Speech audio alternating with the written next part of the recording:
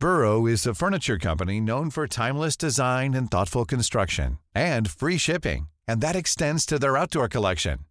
Their outdoor furniture is built to withstand the elements, featuring rust-proof stainless steel hardware, weather-ready teak, and quick-dry foam cushions.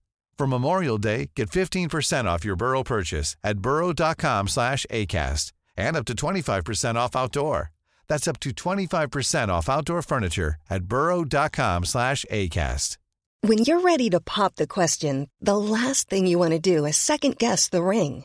At BlueNile.com, you can design a one-of-a-kind ring with the ease and convenience of shopping online. Choose your diamond and setting. When you find the one, you'll get it delivered right to your door. Go to BlueNile.com and use promo code LISTEN to get $50 off your purchase of $500 or more. That's code LISTEN at BlueNile.com for $50 off your purchase. BlueNile.com, code LISTEN.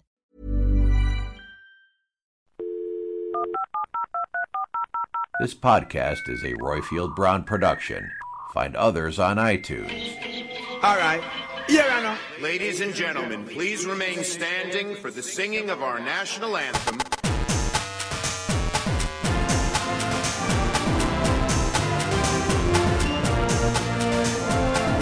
Brexit means Brexit. My administration has accomplished more than almost any administration in the history of our country.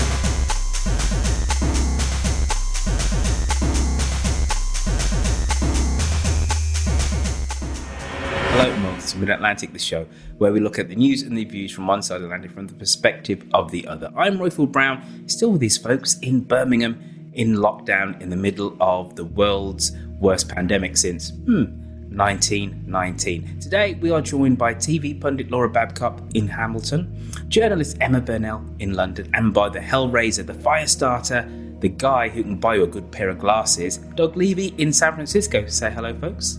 Hi. Hello, good to see you. Hello. In a week that has seen baseball return to the sporting calendar, we ask if Canadians are bored of the Canadian Conservative Party. But before we delve into that weighty topic of the Canadians and their Conservative Party, Laura Babcock over there in Hamilton, Ontario, I believe we received an interesting email from last week's show. Yes, so you're bringing me back to my old newsreader days that I did very briefly and very poorly, I might add. I sucked at it.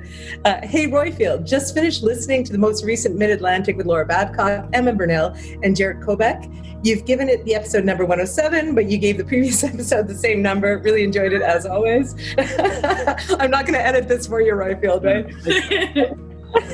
A really petty point. At one stage, you made the argument that Canada was distinctive in the Anglosphere for its sensible dealing with debt, etc. I should go back and listen to get the wording exactly right, but I'm lazy. I love this listener, right? They're awesome. I'm not that familiar with Canada, but a lot of what you and Laura had to say sounded very similar to Australia and New Zealand, which, to be clear, is not an endorsement of Australia's current government, just that we've had the good fortune to be in a similar economic position as Canada. Consequently, despite the best pre-COVID efforts of our Conservative government, the opposition and the crossbenchers in the Senate have managed to maintain our welfare state relatively intact, giving the aforementioned government the necessary instruments to guide us through the current crisis. So, it made me wonder whether you're really talking about the Anglosphere, parentheses, which would have to include India and large sections of Africa as well as the Australasia, or whether you're really addressing the Anglophone Atlantic, which would be fair enough. After all, it's what the program's about. Perhaps, though, we should be looking at the US and the UK as the outliers, not Canada. Anyway, just a thought, and that's all the best from Sasha, an awesome, obviously, listener viewer from Australia. Just quickly to answer that, Sasha is utterly a slip of the tongue. And as somebody who has Jamaican parents, when people have talked about the English-speaking world before, generally it excludes people who are black but speak English as a mother tongue. So the fact that I made that slip is somewhat ironic, considering I rail against it. I'm really sensitive to it. Though, as a slightly wider point, I think really what I meant was the Atlantic world, the Northern Atlantic world. And yes, New Zealand and to a slightly lesser degree Australia are known for their financial prudence. but that's really what I meant. But dare I say it, when you're speaking, sometimes without necessarily always checking what you're saying, your mouth runs away with you, and you come up with the odd occasional slip. I think that's reasonable. I mean, podcasting is such a funny old medium, isn't it? Because we do just chat as if we were old mates. Hopefully we are all old mates. But, that does then lead to a much more relaxed language than you would use if you were doing a TV or radio show. I was just going to say, even on TV and radio, for those of us who do a ton of it, it's, you're talking all day to a whole bunch of people. It's easy to make mistakes. I've certainly made many. I could write a book on it. So that's my 2 cents. I once referred to John McDonnell as Jeremy Corbyn's busy mate on Sky News. So, we all do it. I think having listeners point these things out, though, is actually kind of helpful because... Oh, absolutely. We don't always realize that we use language that we think others shouldn't. And we occasionally use language that we don't think we should use. It's ingrained. And something that I actually am kind of hopeful about is that we are becoming more aware of this. And I mean, yesterday I had on social media, it started out as a bit of a hostile exchange, but it wound up in a really good place where there was a discussion about ethnic stereotypes in commercial branding. And somebody was saying, it's like, I'm done with the PC stuff. This is ridiculous, whatever. And a couple of us helped this individual understand what was offensive about these terms that we've used for years. And she actually got to the place where she kind of saw it and acknowledged what we were saying. And that's a win. That is a really interesting example because that is almost the opposite of what normally happens on social media. Absolutely. Which would be fairly like a whole bunch of people to pile on that woman, make her more and more curled up and defensive, emotionally, intellectually, build a shell around herself and learn nothing. And it's so much better to actually just speak to people where they are, calmly, friendly, and find common ground and expand it rather than simply attack, which is what, we've all had that moment on Twitter. I do love Sasha's letter. And why I love it is that it had grace in it, right? It Absolutely. said within the context, what did it really mean? And, as someone who talks for a living, when people hear something out of context or in a snippet, it can be very difficult. And you don't want to explain if you've made a mistake, but at the same time, you're like, but the context is this. So I love that Sasha put it in context, and Roifield, you were able to speak to it in context. And I think that's how we learn from each other. In terms of PC versus whatever else, what my rule of thumb is it going to hurt somebody? If I use this word, even if it means nothing to me, will it cause pain to somebody else? And I'm not in the business of causing pain.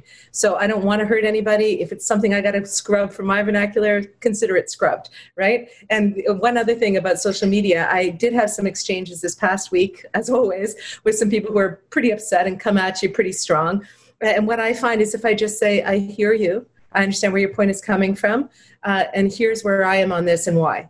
And once you give that little bit of time instead of that reactionary, I could shut you down fast and get all my followers to pile on you, you tend to have the person come back and go, okay, like, can't we just agree to learn from each other? We got so many other big problems. That is a simple step that we need to learn. And when I teach, emergency responders how to communicate in a crisis, one of the things that I try very hard to get these people to understand is that you're going to be talking to people who may not even like you, but it's an emergency. They have to trust you.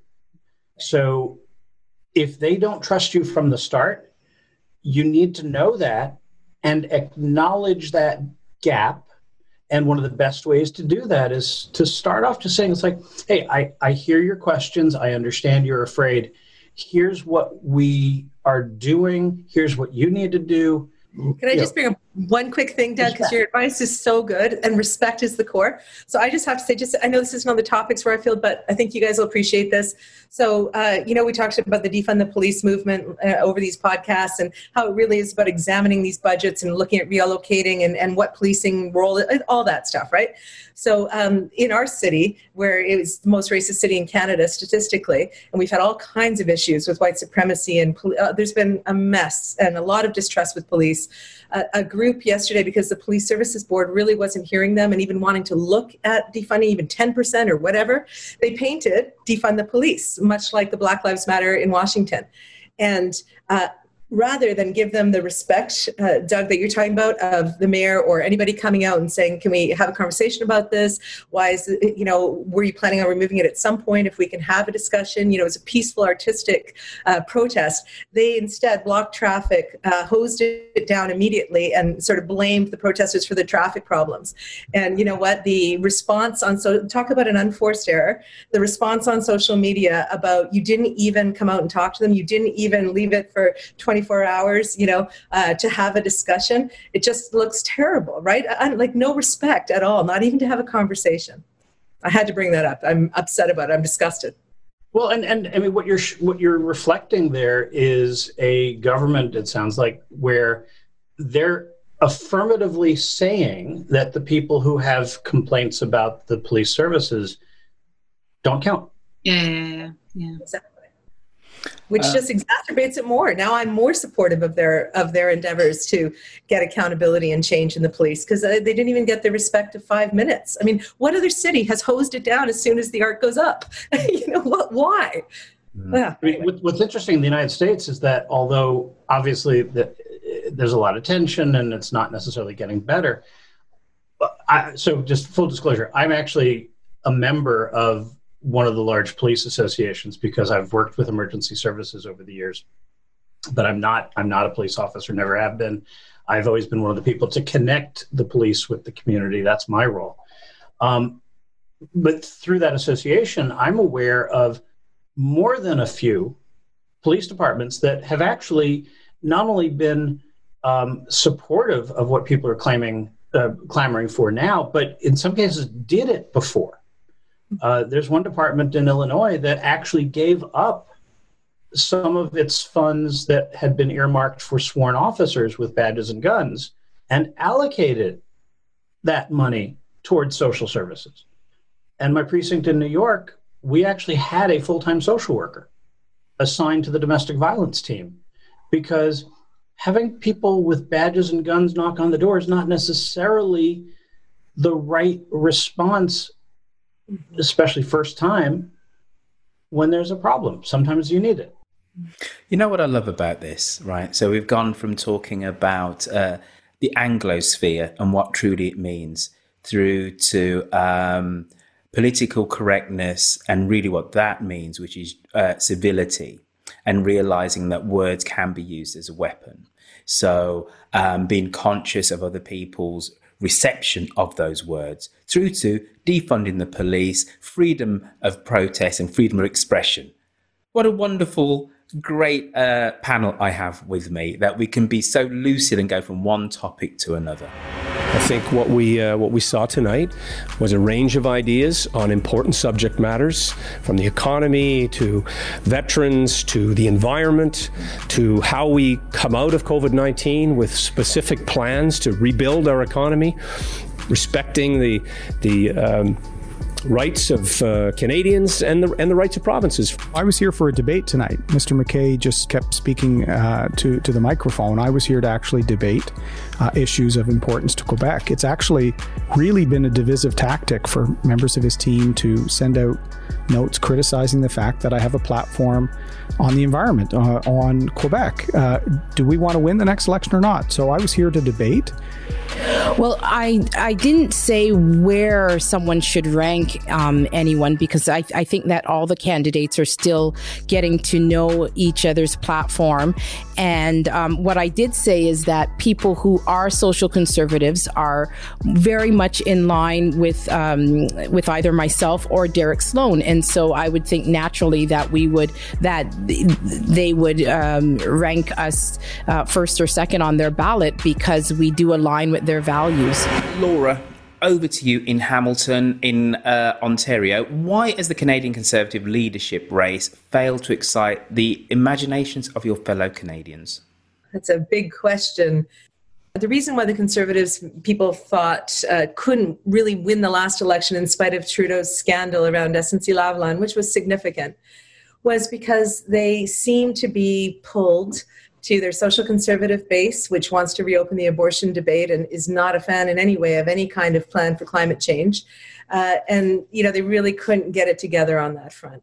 And so then the leader at the time, who was not charismatic at all, in fact, his strategy for winning the leadership was to say, I know I'm not the guy you want, but just try to give me your second ballot vote, right? I mean, that was his strategy. So as pragmatic Canadian as you can get, I suppose, Royfield, to your point from last podcast.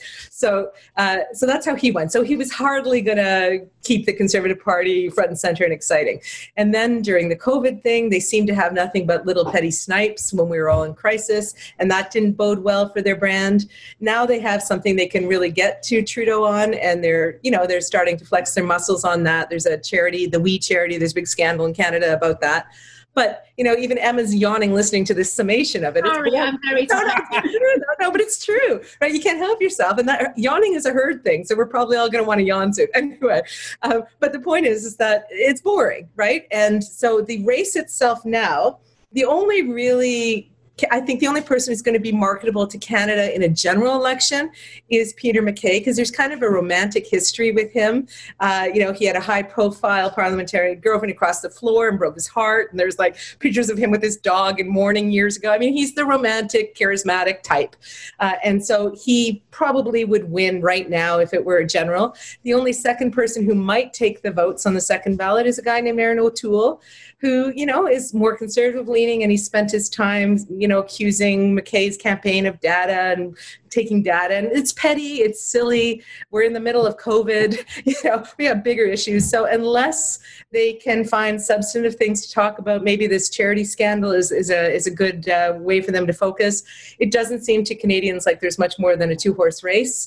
There are two other people in it, but, I don't think they've got a shot. So, and we probably think McKay's going to ultimately win and maybe give Trudeau a run for his money. But if he's going to do that, he's got to tighten the game. All right. Now, that was a masterful answer, right? But with the rise of Wexit, is that really a bigger issue for the Conservatives than their squabbles? Because all I'm reading about in the Canadian media is that these guys are kind of squabbling over nothing, whatever. Is the rise of the Wexit Party something which the Conservative Party as a whole should be much more concerned about, as opposed to whoever wins the leadership race?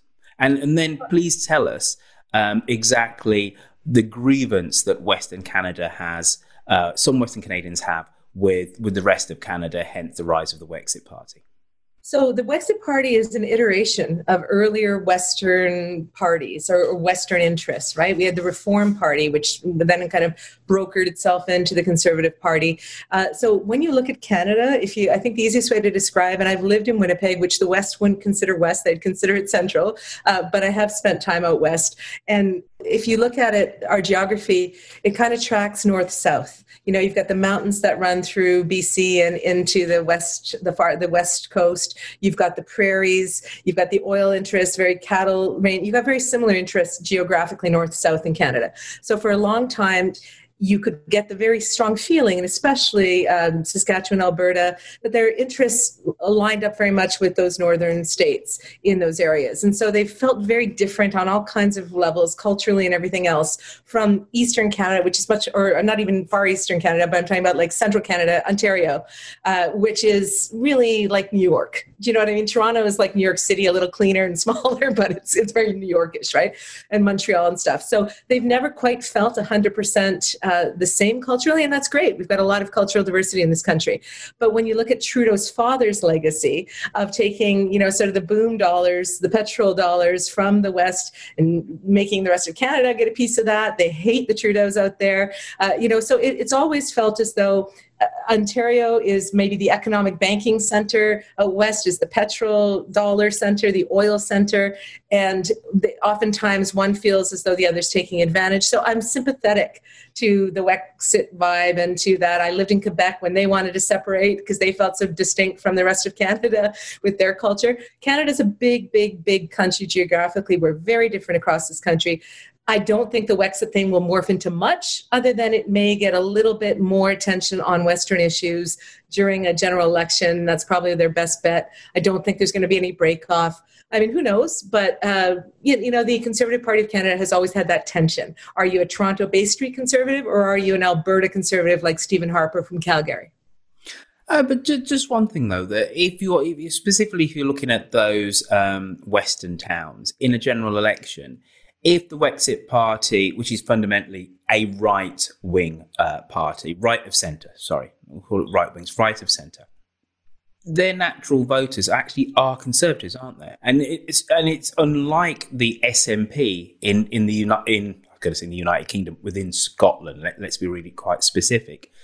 There are a party who wants to leave the United Kingdom, but are economically and politically left of centre.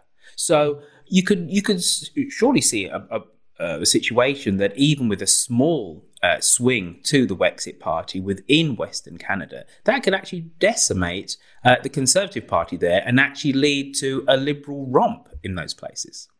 I don't know that there'd ever be a Liberal romp in Alberta as long as Trudeau is on the ballot. It runs deep, the animus there. And he, when he decided he was going to run for Prime Minister years ago, the first place he went was Calgary to just go into, the place that disliked him the most. Strategically a tough thing, but a smart thing to do. I don't think it'll be a romp, but does the Conservative Party of Canada always have to deal with that tension between the East and the West? Yes, they very much do, whereas the Liberal Party really doesn't have that. And also, do they have to deal with the social conservative pull, which is a really big thing, right? Canadians don't want to revisit the abortion debate. There's been polls on that. Canadians really want a green strategy of some kind. And when the Conservatives can't come up with that and they just fight carbon tax, it's not a winning strategy for them. So Peter MacKay or Erin O'Toole, whoever I think gets the leadership in August, they are going to have to constantly rein in those disparate parts of the party to have any shot at a cohesive message and platform that will resonate with Canadians. So it's not saying they can't do it. There are people who really dislike Trudeau, but they are a fractured house, and a house divided often falls.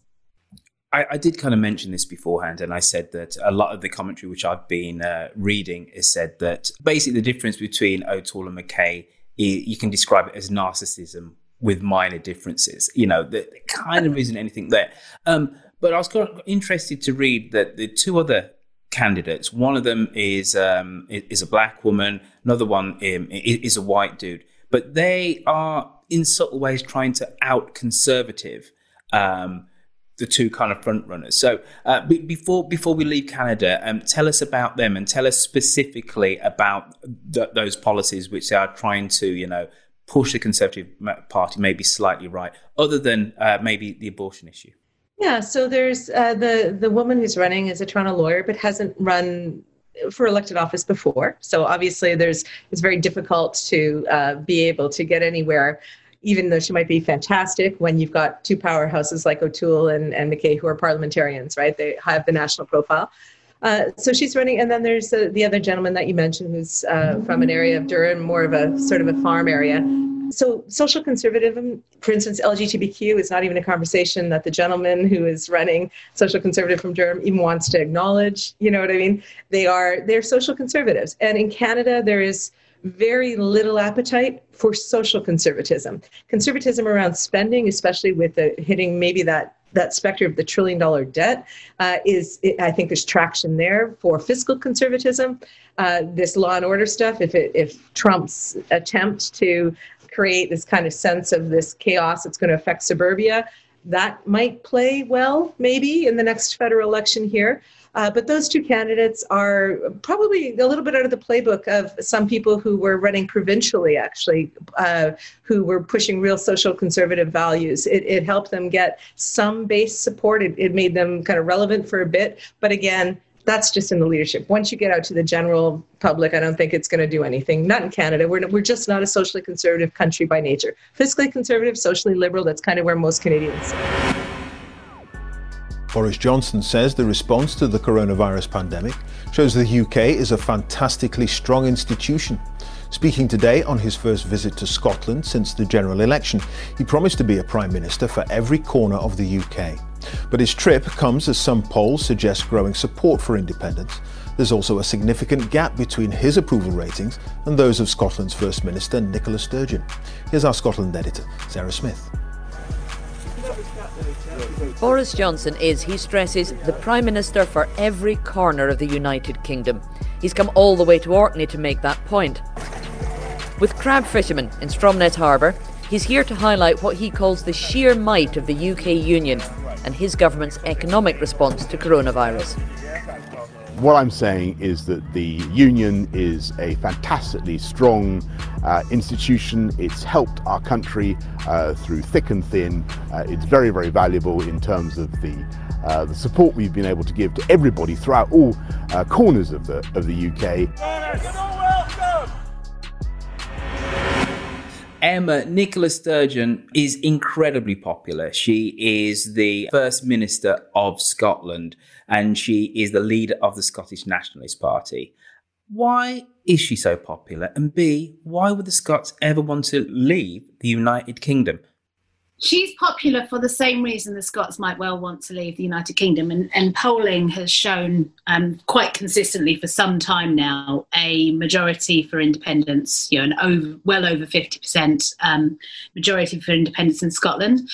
And it's a confluence of other things. Sometimes it's a positive vote for civic nationalism. There's a very strong Scottish identity, and they do feel that that's a very separate identity from the British identity. But also, Scots have had Tory governments that they haven't voted for imposed upon them for ages. They had austerity for 10 years imposed upon them that they'd never voted for. They voted to remain in the European Union. And if they are faced with an economic choice between a UK that they see plunging themselves into economic disastrous territory through Brexit, and particularly through a no deal or a very light deal Brexit, or becoming an independent country and hopefully then rejoining the EU, that could be very attractive to them. And Nicola Sturgeon has managed to navigate being the grown-up in the room between not only Boris Johnson and Jeremy Corbyn and being a very attractive alternative to both of those, but also being the attractive grown-up next stage of her party from Alex Salmond, who was the previous leader of the SNP, who was a very, very, although she was his protege, they have very much separated into two separate camps within the SNP. And certainly on the larger stage, she's the one who looks like the diplomat and he's the one doing packages for RT. There is a separatist trend, I was going to say throughout Europe, but let's say on both sides of the Atlantic, whether it's the Basques in Spain, in southern France, the Catalans in Spain. Just in the last 10 plus years, we've had Montenegro split from Serbia.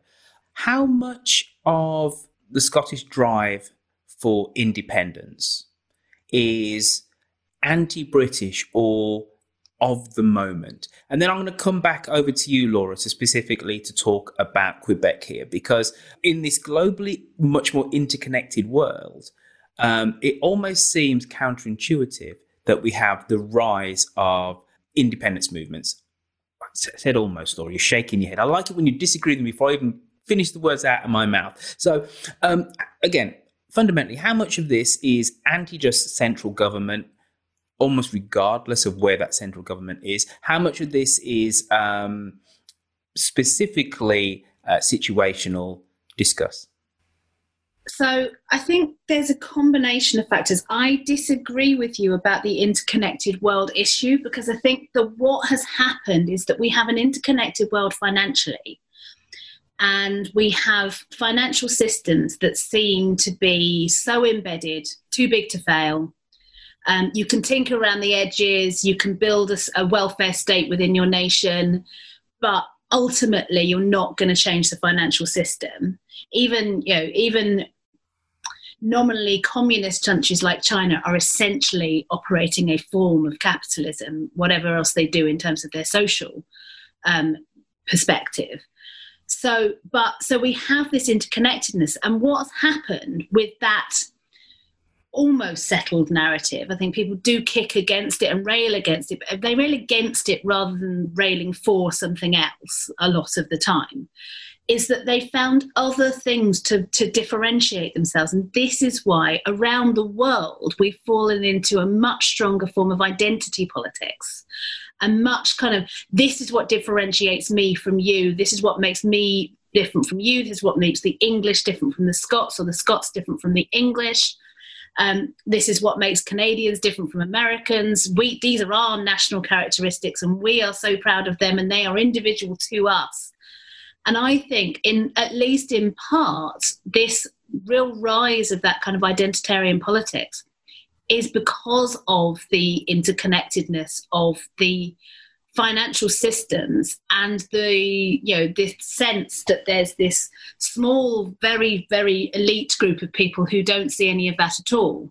So it's railing against them, and it's railing against the system that seems to be, no matter where you go, the system is the same.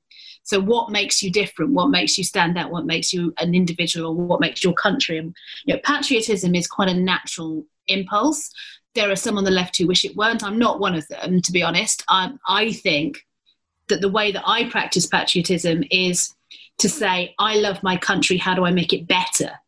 And that's why I get involved in politics. But there are others who find patriotism to be too close to nationalism, too close to jingoism. So that is an argument that happens regularly on the left. But I think that this is about trying to find that search for identity that can be closely hung on a flag. And if that flag isn't about how you manage your finance, it's about how you manage society. You bring up so many thoughts. I was just thinking that in Canada, for the longest time, we had like this identity crisis where we didn't want to assert we had national characteristics because it seemed too bold to do so, right? And there was actually a silly commercial. It sounds so funny. 15 years ago or so, Molson Canadian, a beer company, put out an I am Canadian thing that went through the Canadian stereotypes and owned them. And that kind of became our Canadian culture from a beer commercial. It's pretty funny.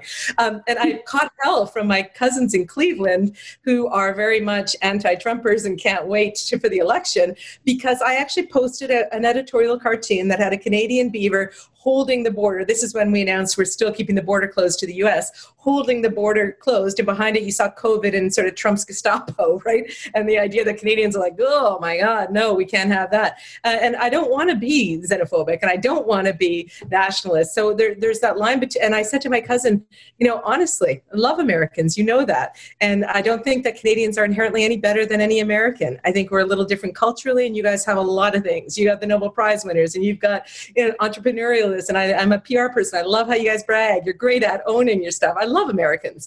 I've often admired their culture. Just right now, they pose an actual existential threat to Canadians, and we just can't have our neighbor. And I said, if my neighbor's house is on fire, I'm going to care. I'm going to try to get away from it. Anyway, so to the point about these Brexit movements, these separation movements, when I was a child in Quebec was the first referendum. I remember I had a sticker in my sticker album at the time that said "Votez non." And I think with Quebec, if you were to go to Montreal compared to any other Canadian city, you feel like you instantly are in Europe. If you go to Quebec City, the oldest walled city in North America, you feel like you are actually in Europe. It is very different there. And other elements of their culture, their common law, it's just different. And so the Distinct Society Clause is stuck in the craw of a lot of Canadians. It was part of the Meech Lake Accord. It was part of trying to recognize Quebec's differences. So we've gone through a lot with Quebec. I think like many things, not to oversimplify it because there's lots going on there.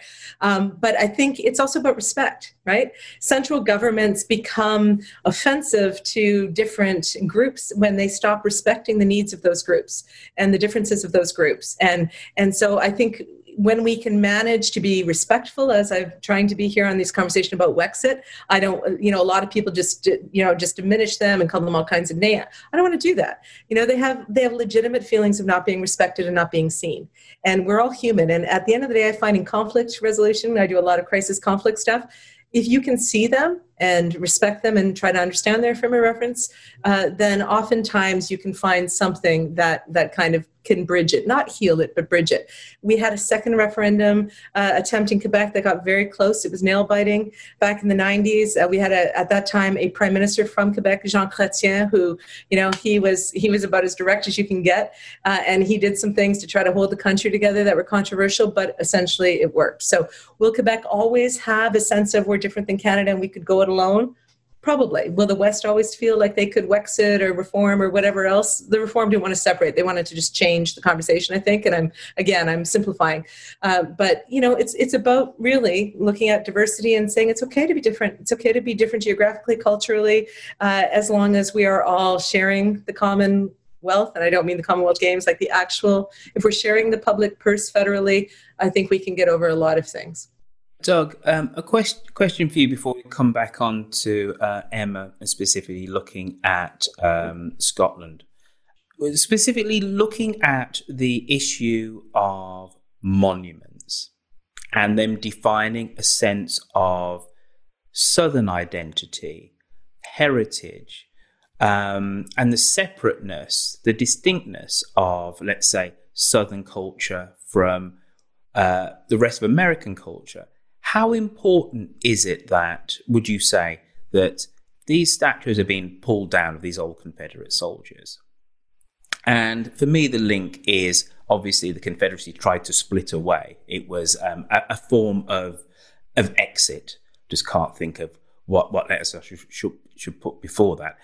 How important is it that we replace various obvious totems of regionalism, of difference, with something else which is less divisive and which is more communal? And then where does that intersection sit with nationality? Because, you can be a proud West Coast person, you can be a proud Southerner, but you still are American. So where does that intersection sit? And because we live in an unprecedented time in terms of redefining what it means to be Southern within the United States, at least the symbols of it. Well, I think that's a very important point. It's the symbolism. There's a big difference between culture. So, for example, if I am being served a meal in Atlanta or rural Georgia, anywhere in the South, and odds are instead of oatmeal, I'm going to be served grits, and they're going to be really good. Very different, grits might be on the menu in California, but nobody in California knows how to make grits unless they were taught by somebody in the South. That's culture. The Confederate monuments are not culture per se. They are actually symbols of hate. And I mean that very literally. If they were legitimately erected as memorials to people who fought to defend their communities in the Civil War, I mean, you don't normally erect monuments for the people who rebelled against the country, but let's just suppose a community wanted to just honor their war dead. I don't think many people would have a problem with that. But the monuments that are coming down now, finally, were not erected in the years after the Civil War. They were mostly erected in the 1940s, and some of them even later than that, as symbols of the Jim Crow era, symbols of hate. Imagine if you are an African American who has business in the North Carolina State House. You must walk up to an enormous statue saluting the Confederate general who led the North Carolina militia. And it is glorifying the people who were fighting to preserve slavery. I get that, Doug, and I completely and utterly agree, right? But the question is, without rehashing that, is how important is it that the South creates new symbols and then America creates new symbols which still recognize Southern heritage in a very visible way? And then where does that sit in terms of national kind of identity? And that's more of an academic construct there. So it still then potentially applies to Canada and its Quebecer, or the United Kingdom with its movement in Scotland to get independence. So there's two things, fundamentally. So celebrating the heritage, celebrating the culture, celebrating the diversity is completely fine. That is what makes America great. Celebrating or saluting or honoring political factions that went against what the United States stands for is a whole different thing. So, we have one flag. The idea that it's only now that the military of the United States is establishing that we have only one flag for the military. I mean, that's kind of crazy, but finally we're getting there. So politically, we have a constitution, we have, United States. The federal government has certain limited roles. The rest is left to the states. So each state can have its own state food, state bird, state flower. You can have your own festivals. You can even have your own language to some extent. I'm talking about that, Doug. Forget the state birds. Nobody knows. Even in California, people don't know what the state bird of California is. And I probably misspoke there. But you get my drift, right? You get my drift. State birds are state birds, right? Wouldn't it be wonderful, great, symbolic, moving if in the place of these Confederate statues which are being yanked down, and by the way, I've completely got off on a tangent here, and Emma's kind of texted me, says, dude, I kind of think you gone off a bit of a tangent, and I have, and this might not even make the edit. I think you think we've overrun. Same thing. Right.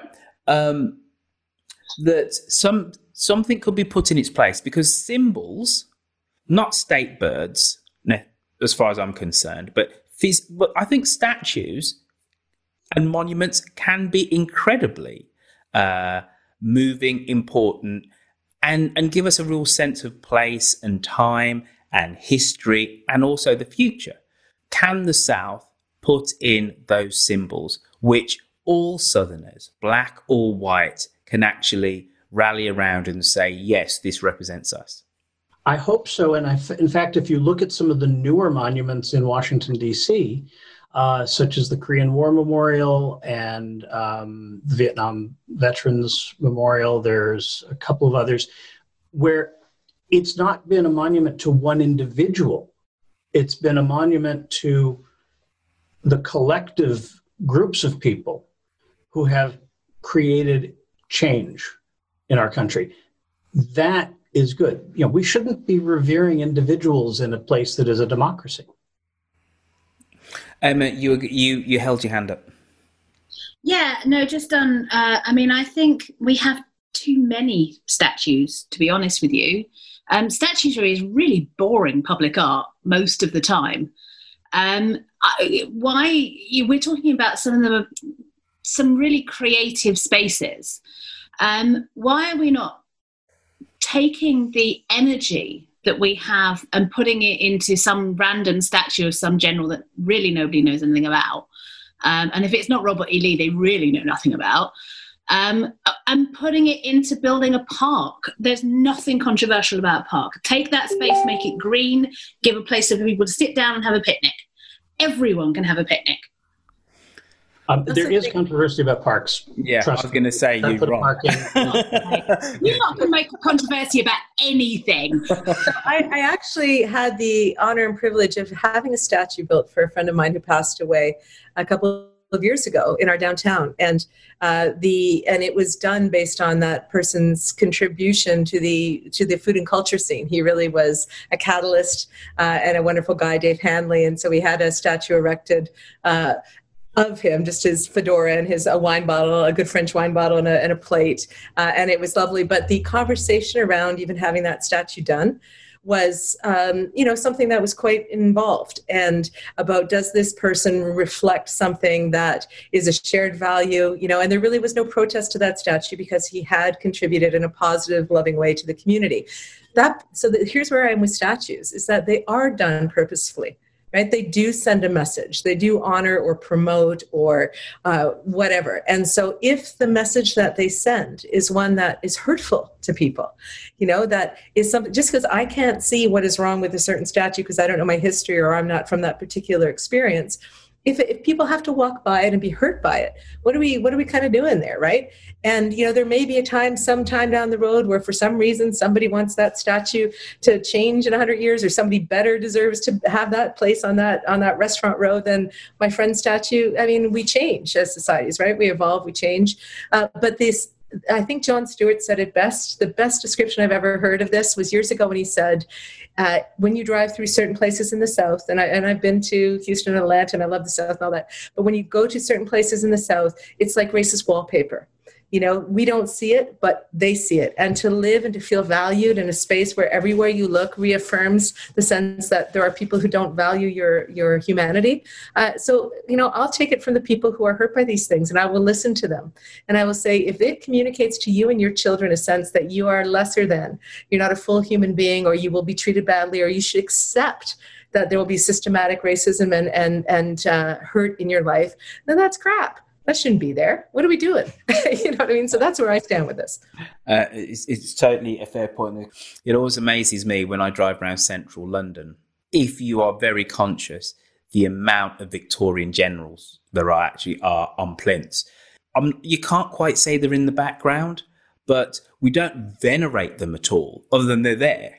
We don't have the same reverence to them as, let's say, some neo-Confederates will have in the south of the United States, but they are there. And if you really open your eyes, there's a lot of Victorian generals of which no one knows what the heck they did. It was some siege of some forgotten place in the Sudan or in Asia and whatever. And it's actually quite shocking. One statue anecdote you might find humorous, and this was told to me by a Quebec City. They have those horse carriages, and they give history tours.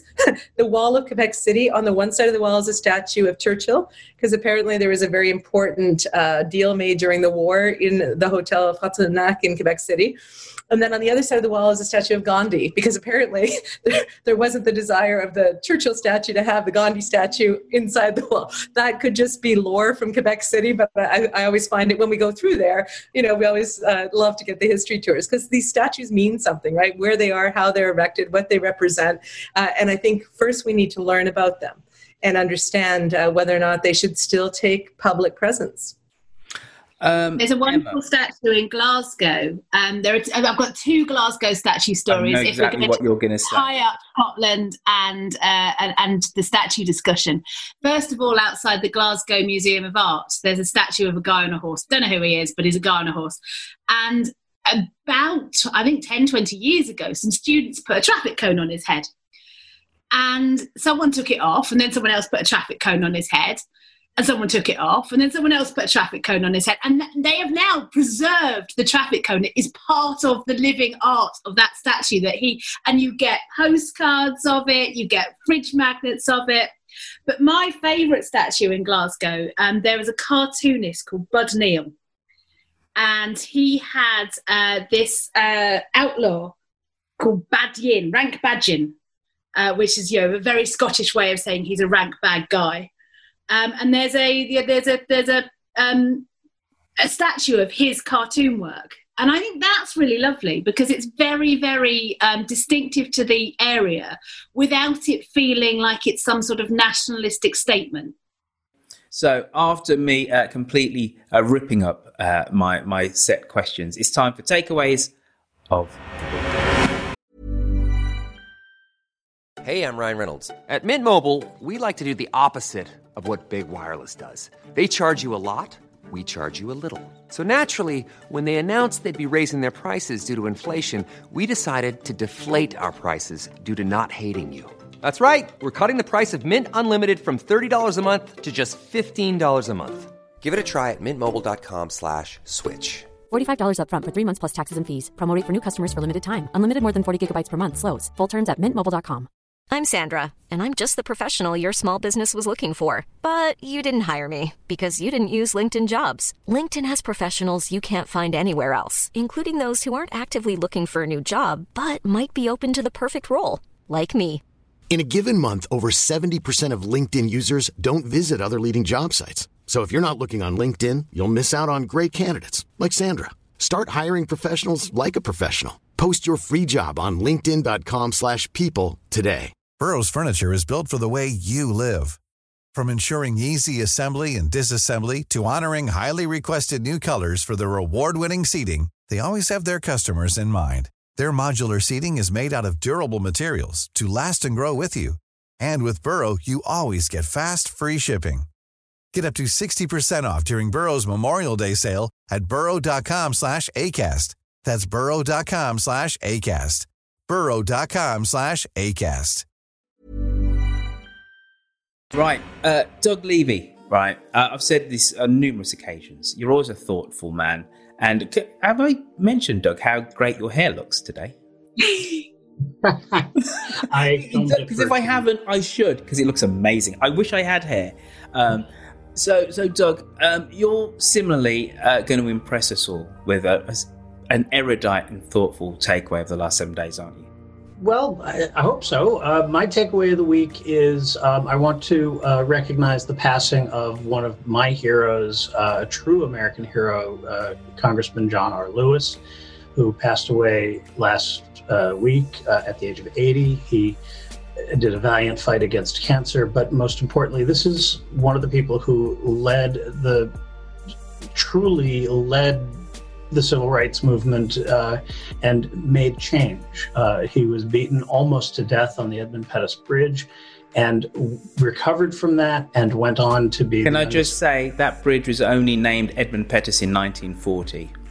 And it's after, perfect example of and there's now a movement to rename it the John Lewis Bridge. But what my takeaway of the week is something that I'm really happy to see. Fairfax, Virginia, just outside Washington, D.C., has voted to change the name of Robert E. Lee High School to the John R. Lewis High School. And I think that is a fitting tribute to somebody who was a champion of the U.S. Constitution and what our country stands for. And I tip my hat to Representative Lewis. I was honored to have spoken to him many times over the years, seen him speak even recently. Just an amazing man. He is going to be sorely missed, and we absolutely should be honoring his memory every single day. You see, Doug, you've done it again.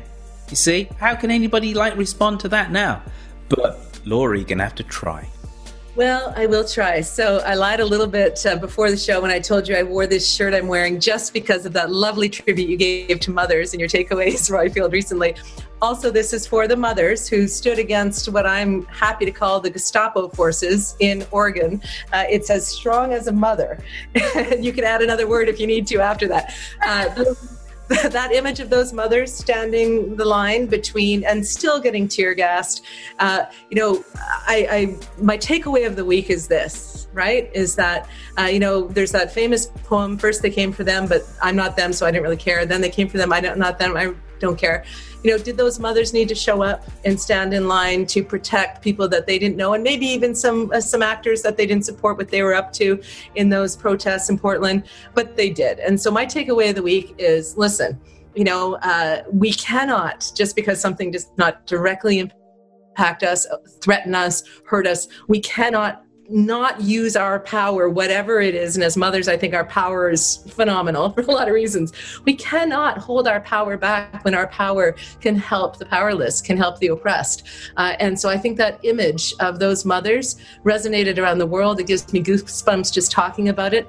You know what? If mothers have to stand against this Gestapo force that's building in the U.S. and threatening to go into cities like Chicago and others, then let's do it, mothers. But you know what?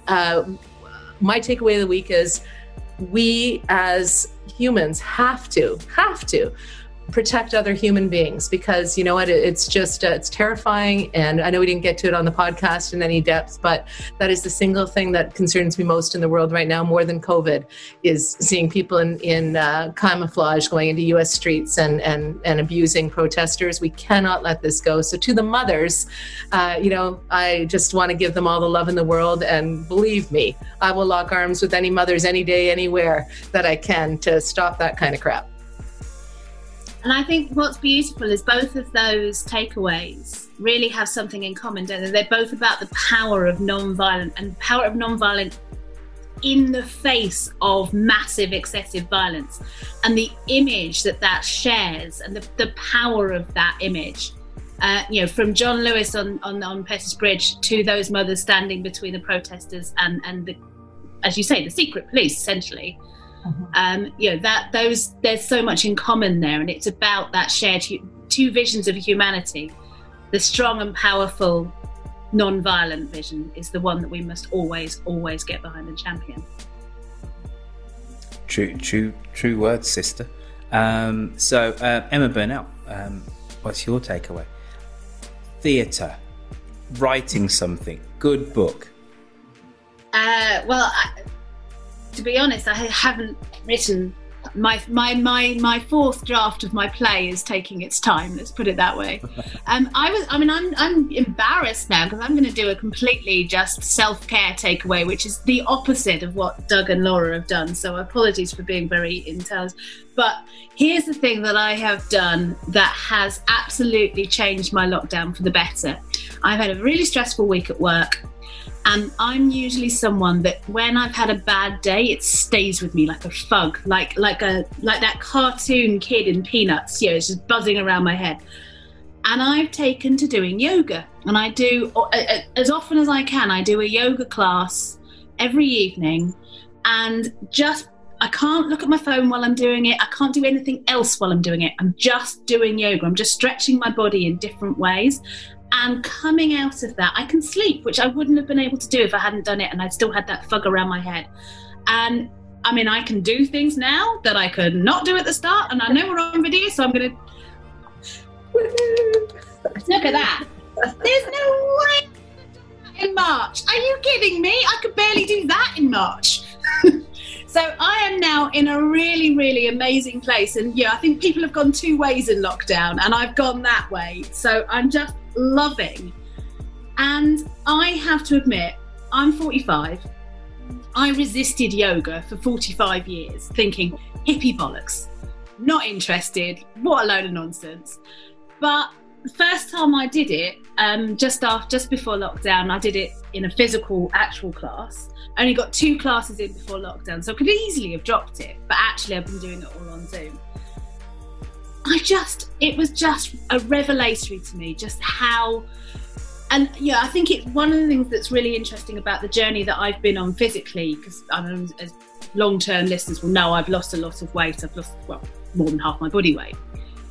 And getting back in touch with your body and how it affects your brain and the ways, because I wasn't there at all. I had no concept of that at all when I was heavy.